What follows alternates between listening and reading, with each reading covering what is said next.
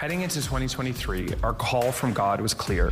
Raise up a radical missionary movement that will transform the global youth culture for Jesus. We cried out to God and believed that in faith, we would see thousands of people transformed by the power of the gospel in 2023. And the amazing thing is, we did. The sheer number of people God allowed us to reach is extraordinary. Still, more than anything is the faces in the crowd, the individual stories of God raising up leaders and rescuing lives that are simply stunning. Willing to celebrate it publicly here in Oslo.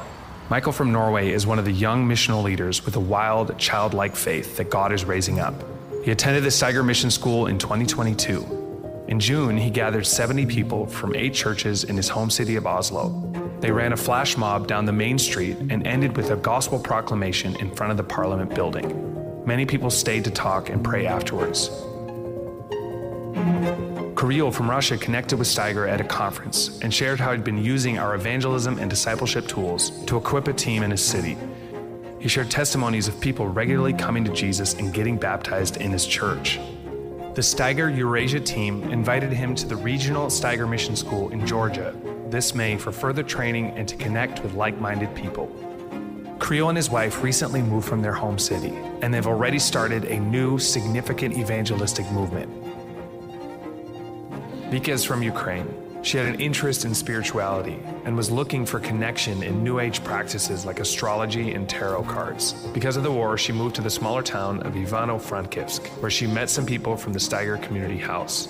She felt such a crazy love and acceptance from the team that she started attending all of the events there. She opened the Bible for the very first time at the Bible study for the non-religious. After months in the community, Vika's heart opened to the possibility of knowing God personally. She invited Jesus into her life and prayed a prayer of repentance. She shared, "For the first time in my life, I heard a voice in response to my spiritual seeking." This summer, she was baptized and attended the Steiger Mission School. Jero showed up at the first No Longer Music concert in Argentina. He was expecting to see a foreign pop-punk band for free, but he was so blown away by what he experienced that he decided to come to a second concert an hour away. But that wasn't enough. He ended up seeing us perform 4 times. He told us later that it wasn't the music or the crazy visuals that kept him coming back, but a force inside of him that made him feel part of the love that God was bringing to the world. 9 days after coming to the first show, he was baptized in the bathtub of the apartment where the band was staying. Paula was a leader in the radical feminist movement in Funza Mascara, Colombia. Steiger team member Allison connected with her at a protest and invited Paula and her boyfriend Sergio to the local Steiger community space. They started attending a Bible study for the non-religious and gradually began to understand who Jesus is and what it means to follow him. A few months ago, the team held a special retreat for people who had been coming to the Bible study. And at this retreat, Paula and Sergio decided to follow Jesus. They are now part of the Steiger team. God moved so powerfully in 2023 that we could fill a book with all the incredible stories. He allowed us to reach wide and deep, both the masses and the faces in the crowd, and the results were stunning. Currently, we have 179 Steiger movements, which are groups engaging with our resources and community to reach the global youth culture for Jesus in their cities. They are active in 155 cities around the world, along with 24 Steiger city teams. Through Steiger's evangelistic and discipleship efforts worldwide, 91,670 people heard the gospel proclaimed in person. There were 10,061 attendees at our Bible studies for the non-religious and other follow-up events. 8,551 young people completed a Steiger Impact event, trip, or intensive training. 41,456 people participated in a live online or in-person church training event. 161 students and volunteers from 32 countries attended the Steiger Mission School in Germany, the most countries ever represented. Over 1,300 people from 64 countries registered for our annual online intensive training in October. Participants were called to join a global missionary movement marked by bold and creative action. While we are excited by the numbers and the stories of individual impact in 2023, we are unsatisfied, and the entire generation is being destroyed by lies.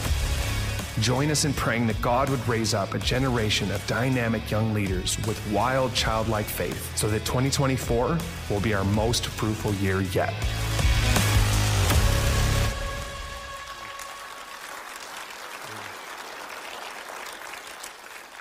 What's so amazing to me when I watch that is That all started back about 43 years ago with 4 people in our little apartment in Amsterdam. So, I mean, I'm just blown away by what God is doing. My hair looks pretty bad, doesn't it? Sorry. You know, I've written some books, and I think my books are cool, but what's really cool is when your sons write books, you know, and they expose all the lies in your books. And so my son, Aaron, my oldest son, has just written a book, Not Beyond Reach. Do you want to put the slide up? I think we have it. Do we? No? All right. Well, anyway, my son wrote this book, Not Beyond Reach, How to Share Jesus with the Young, the Deconstructed, and the Non-Religious. So do we have anyone like that in New Zealand? So grab this book. We don't sell our stuff. You can just take it. But if you want to leave a donation, you can do that. And this is the book my other son wrote, Ben, Jesus in the Secular World, and reaching a culture in crisis. Do we have any culture in crisis here? Well, yes, we do. So I think these books will be really helpful for you. This year has been so crazy. I mean, one of the places we're really active is in Ukraine. And I can remember Jody and I were there, when we just were there recently, we were told if you hear a missile, if you hear a whistle, fall to the ground, cover your ears and keep your mouth open, because when the explosion happens, if you don't have your mouth open and your ears covered, it'll like blow your eardrums out. And we had to walk right behind our guy there because of the landmines. So we had to stay right behind him, and we went to this village where unspeakable atrocities had taken place, meeting with these beautiful people, praying with them. And what's crazy, just before that, we were in the country of Georgia meeting with our Russian teams. We have teams reaching the young people in about 100 cities in Russia. And we were meeting with people who were it wasn't about when we're going to go to prison, or it's not about if we're going to go to prison, but when. And they're so radical. And Jody and I are planning on going to St. Petersburg, Russia, in a few months. And then after that, we'll be going to Ukraine and on and onward. But it's just been a crazy year. Hard and amazing. So I feel like I have a prophetic word for this church. So I hope if it isn't, it won't hurt you. It's from the Bible. So, Lord, I'm so grateful to be here. And I just pray that your Holy Spirit would revive us, because don't we need it, Lord? I do. I need your revival in my heart. Amen. So Moses told the 12 leaders of the tribes to go spy out the promised land. Now, I think he chose leaders because he couldn't just chose some young guys to be spies, but he chose 12 leaders. And I think the reason he did that is because he thought they would have some spiritual insight into what the promised land was like. That's why he chose leaders, not just any 12 people. Okay, starting with Numbers chapter 13, verse 17. So Moses sent them to explore Canaan. Go up to the Negev and onto the hill country. See what the land is like and whether the people who live there are strong or weak. How many are they? What kind of land do they live in? Is it good or bad? What kind of towns do they live in? Are they unwalled or fortified? How is the soil? Is it fertile or poor? Are there trees in it? Do your best to bring back some of the fruit of the land. Okay, so he sends the 12 spies, the 12 leaders. And then in verse 23, when they reached the valley of Eshcol, they cut off a branch bearing a single cluster of grapes. 2 of them carried it on a pole between them, along with some pomegranates and figs. The place was called the Valley of Eshcol because the cluster of grapes of the Israelites cut off there. So at the end of the 40 days, they returned. All right. What's the first thing that we learned from reading this text? These were huge grapes. I mean, come on, imagine it. There's these dudes, right? And there's this pole, And they're carrying one cluster of grapes is so heavy that it takes two guys with a pole between them to carry one cluster of grapes.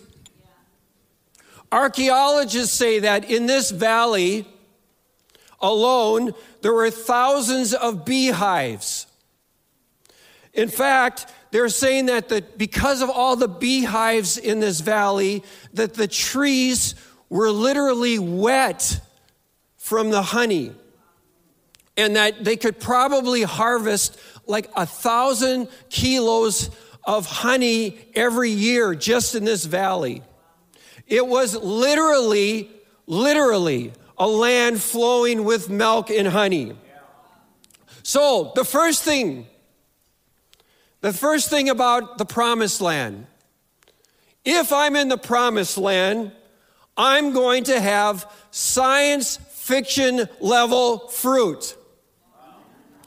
It's going to be science fiction size, and it's going to be dripping with honey. So, how do I know I'm not in the promised land? It's simple.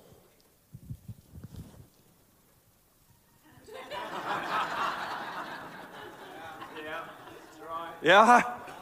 How do I know I'm not in the promised land?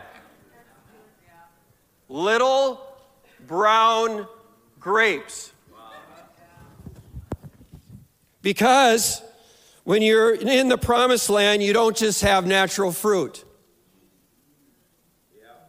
You don't just have little brown grapes.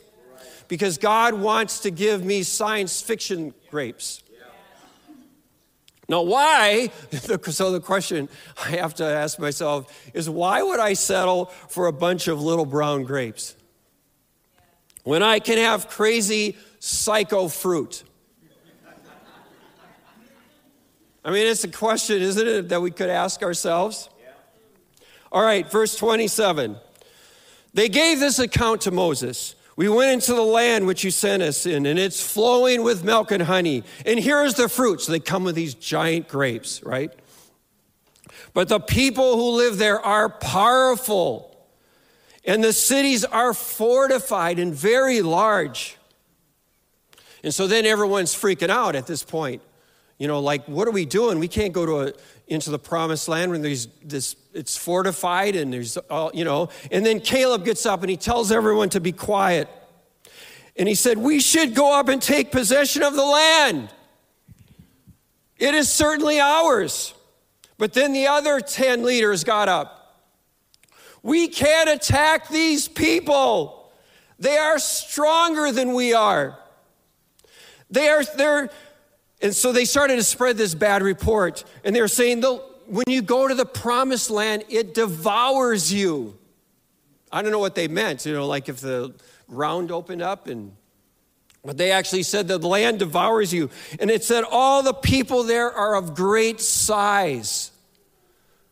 They're big, giant people. And we seemed like grasshoppers. And when they looked at us, we felt like grasshoppers. Now, isn't that amazing? Think of the contrast between these 12 leaders. Didn't they see God do the same things? Didn't they see the miracles how God saved them during the plagues, the war, the tribulations? Did they forget about the bread, the manna, the pillar of fire, the cloud, and that God came to guide them? And then it makes me think about myself. How do I see myself? Do I see myself like I'm a grasshopper? When I look at the problems that I face today, do I feel like a grasshopper? You see, grasshoppers have a very small view of God. Grasshoppers have a small view of themselves. And when you're a grasshopper, you believe that really, prayer, God doesn't really hear our prayers that much. And at the end of the day, the battle is really up to us. At the end of the day, we're on our own. Grasshoppers believe it's through their methods, through their strength, that the battle is won or lost. But Caleb understood this. God uses weak, outnumbered people to kill giants. God doesn't give us enough on purpose. He doesn't give us enough. And he says to me, do impossible things with it. And it's always been that way. So I offer my 2 loaves and my 3 fish. I give them to Jesus and he multiplies them. Romans 8:31, what should we say in response to all of this? If God is for us, who can be against us? All the great heroes of the faith understood what Joshua and Caleb understood. Yes, God is calling us to the promised land. It's crazy. It's impossible. But with God, we certainly can do it. But you can't go back to Egypt. Now, I've never actually lived in Egypt, so I never really wanted to go back there. But anyway, Numbers 14, verse 1. That night, all the members of the community raised their voices and wept aloud. All the Israelites grumbled against Moses and Aaron and the whole assembly and said to them, if only we had died in Egypt or in this wilderness. Why is the Lord bringing us to this land to let us fall by the sword? Our wives and children will be taken. Wouldn't it be better for us to be back in Egypt? And as they said this to each other, they thought, we should choose a leader to take us back to Egypt. Well, like I told you, I never thought about going back to Egypt, but I have thought about going back to Amsterdam, where our ministry started so many years ago. And we have, with so much is happening, there's always so many giants to fight. There's so many challenges, and working in places where there's wars and economic disaster and just the kind of issues that we're facing today in the world. And I'll say to God, can I go back to the earlier days? Maybe Jody and I, my wife and I, we could go back to Amsterdam, how we were in the beginning. And maybe we could just start a little Bible study there, live in Amsterdam. Go back to the earlier days where I don't have to fight so many giants. And as I've been saying this to God, I feel like God says to me, David, the past is over. Amsterdam days are over. The faith steps from the past will not sustain me today. God is calling us to a new land. What was the promised land for you and for me last year, 2 years ago, can be Egypt for me today. That's why so many followers of Jesus start out so radical, so spirit-filled, and end up domesticated and dead. Because I stopped taking those steps. And I wake up one day and I'm back in Egypt.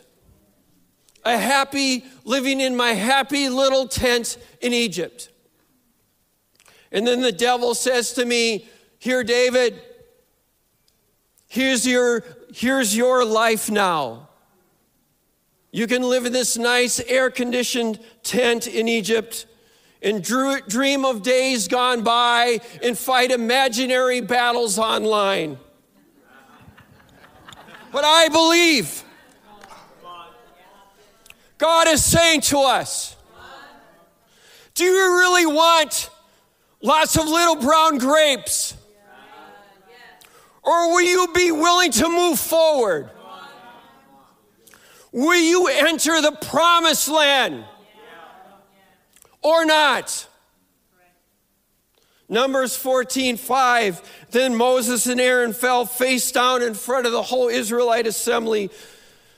Joshua, son of Nun, and Caleb, son of whoever, were among those who explored the land, and they tore their clothes. The land we passed through is exceedingly good. It is, the Lord is pleased, and he wants to give it to us. He will lead us into their land. It's a land flowing with milk and honey. Only do not rebel against the Lord. Do not be afraid of the people. We will devour them. Their protection is gone. Do not be afraid of them. Their protection is gone. But I still have to fight. I still have to have courage. See, the devil wants to take all the fight out of me. And he wants to take all the fight out of you. You know, maybe the 10 spies were right. Let's not be too crazy. Let's be more reasonable in our approach. God wouldn't ask us to actually fight, would he? But I'm here to tell you, in all my years of ministry, one of the things that I have learned is that the majority is almost always wrong. And you will always find people who will tell you that God would never want you to fight. That you need to stay safe and calm and comfortable. But for sure, God would never ask you to fight. And this is very appealing when you're a grasshopper, because grasshoppers travel in herds and they don't fight. They are afraid, they consume, and then they hop away. But Joshua and Caleb knew they would have to fight to enter the promised land. They understood that. Nothing of importance comes without fighting. Why would I think that something that has eternal consequences, that could change this country, change this city, would not come without a fight? Everything in life tells me that. Why would I think the promised land would be any different? That's why to take the new land, you need crazy, unbalanced warriors. That's why I need Jesus followers who push me to be a warrior, who encourage me to take the promised land, to fight. Don't just hang around with people who have no idea of battle. Only predictability, security, and safety. Comfort. Instead, we should surround ourselves with men and women who will challenge our faith. 12 spies, 12 leaders, and only 2 enter the promised land because they understood who they represented. Only 2. So, let's not die in the desert, or even worse, return to Egypt. We are not called to survive. We are not called to just survive this world. We are called to change this world.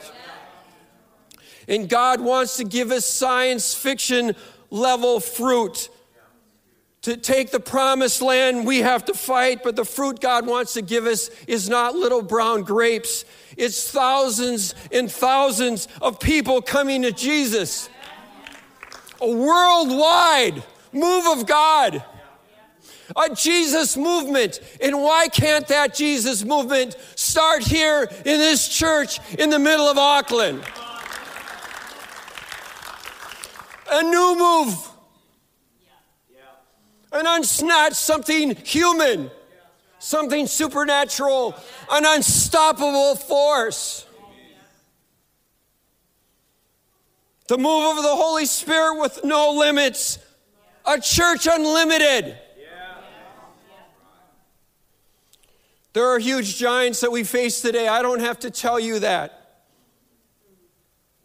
Brokenness on an unprecedented level everywhere we look. And if I'm going to face those giants, if I'm going to confront them, I need to know God more than I do right now. It's not an option for me. My relationship with God can't be the way it was before, yesterday, this morning. I need to go deeper. I have to be stronger. I need more of the Holy Spirit in my life. I have not arrived. I need to know God's word better. I need to meditate on it. I need a higher view of God. I got to stop seeing myself like a grasshopper.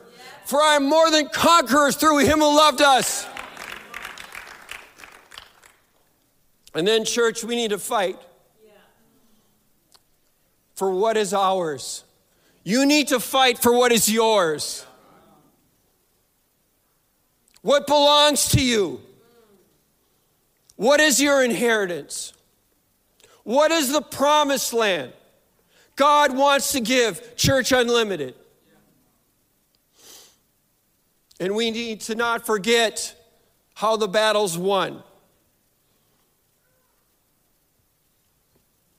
Not by might, nor by power, but by your Spirit. Let's choose the faith of Caleb and Joshua, the faith that declares, for God, nothing is impossible. Nothing can stop the Lord of the angel armies. Nothing can stop us from taking this promised land. Nothing can stop God from giving us the land that he wants to give us. Their protection is gone. Jesus defeated the power of death. When he came back to life, he broke the chains. We need to not be ashamed of him. We need to declare this to the marketplace, to the streets. Every revolution always begins outside of the church. So rise up. Enter the promised land. Go and fight for those science fiction level grapes. Don't settle. Don't settle for this.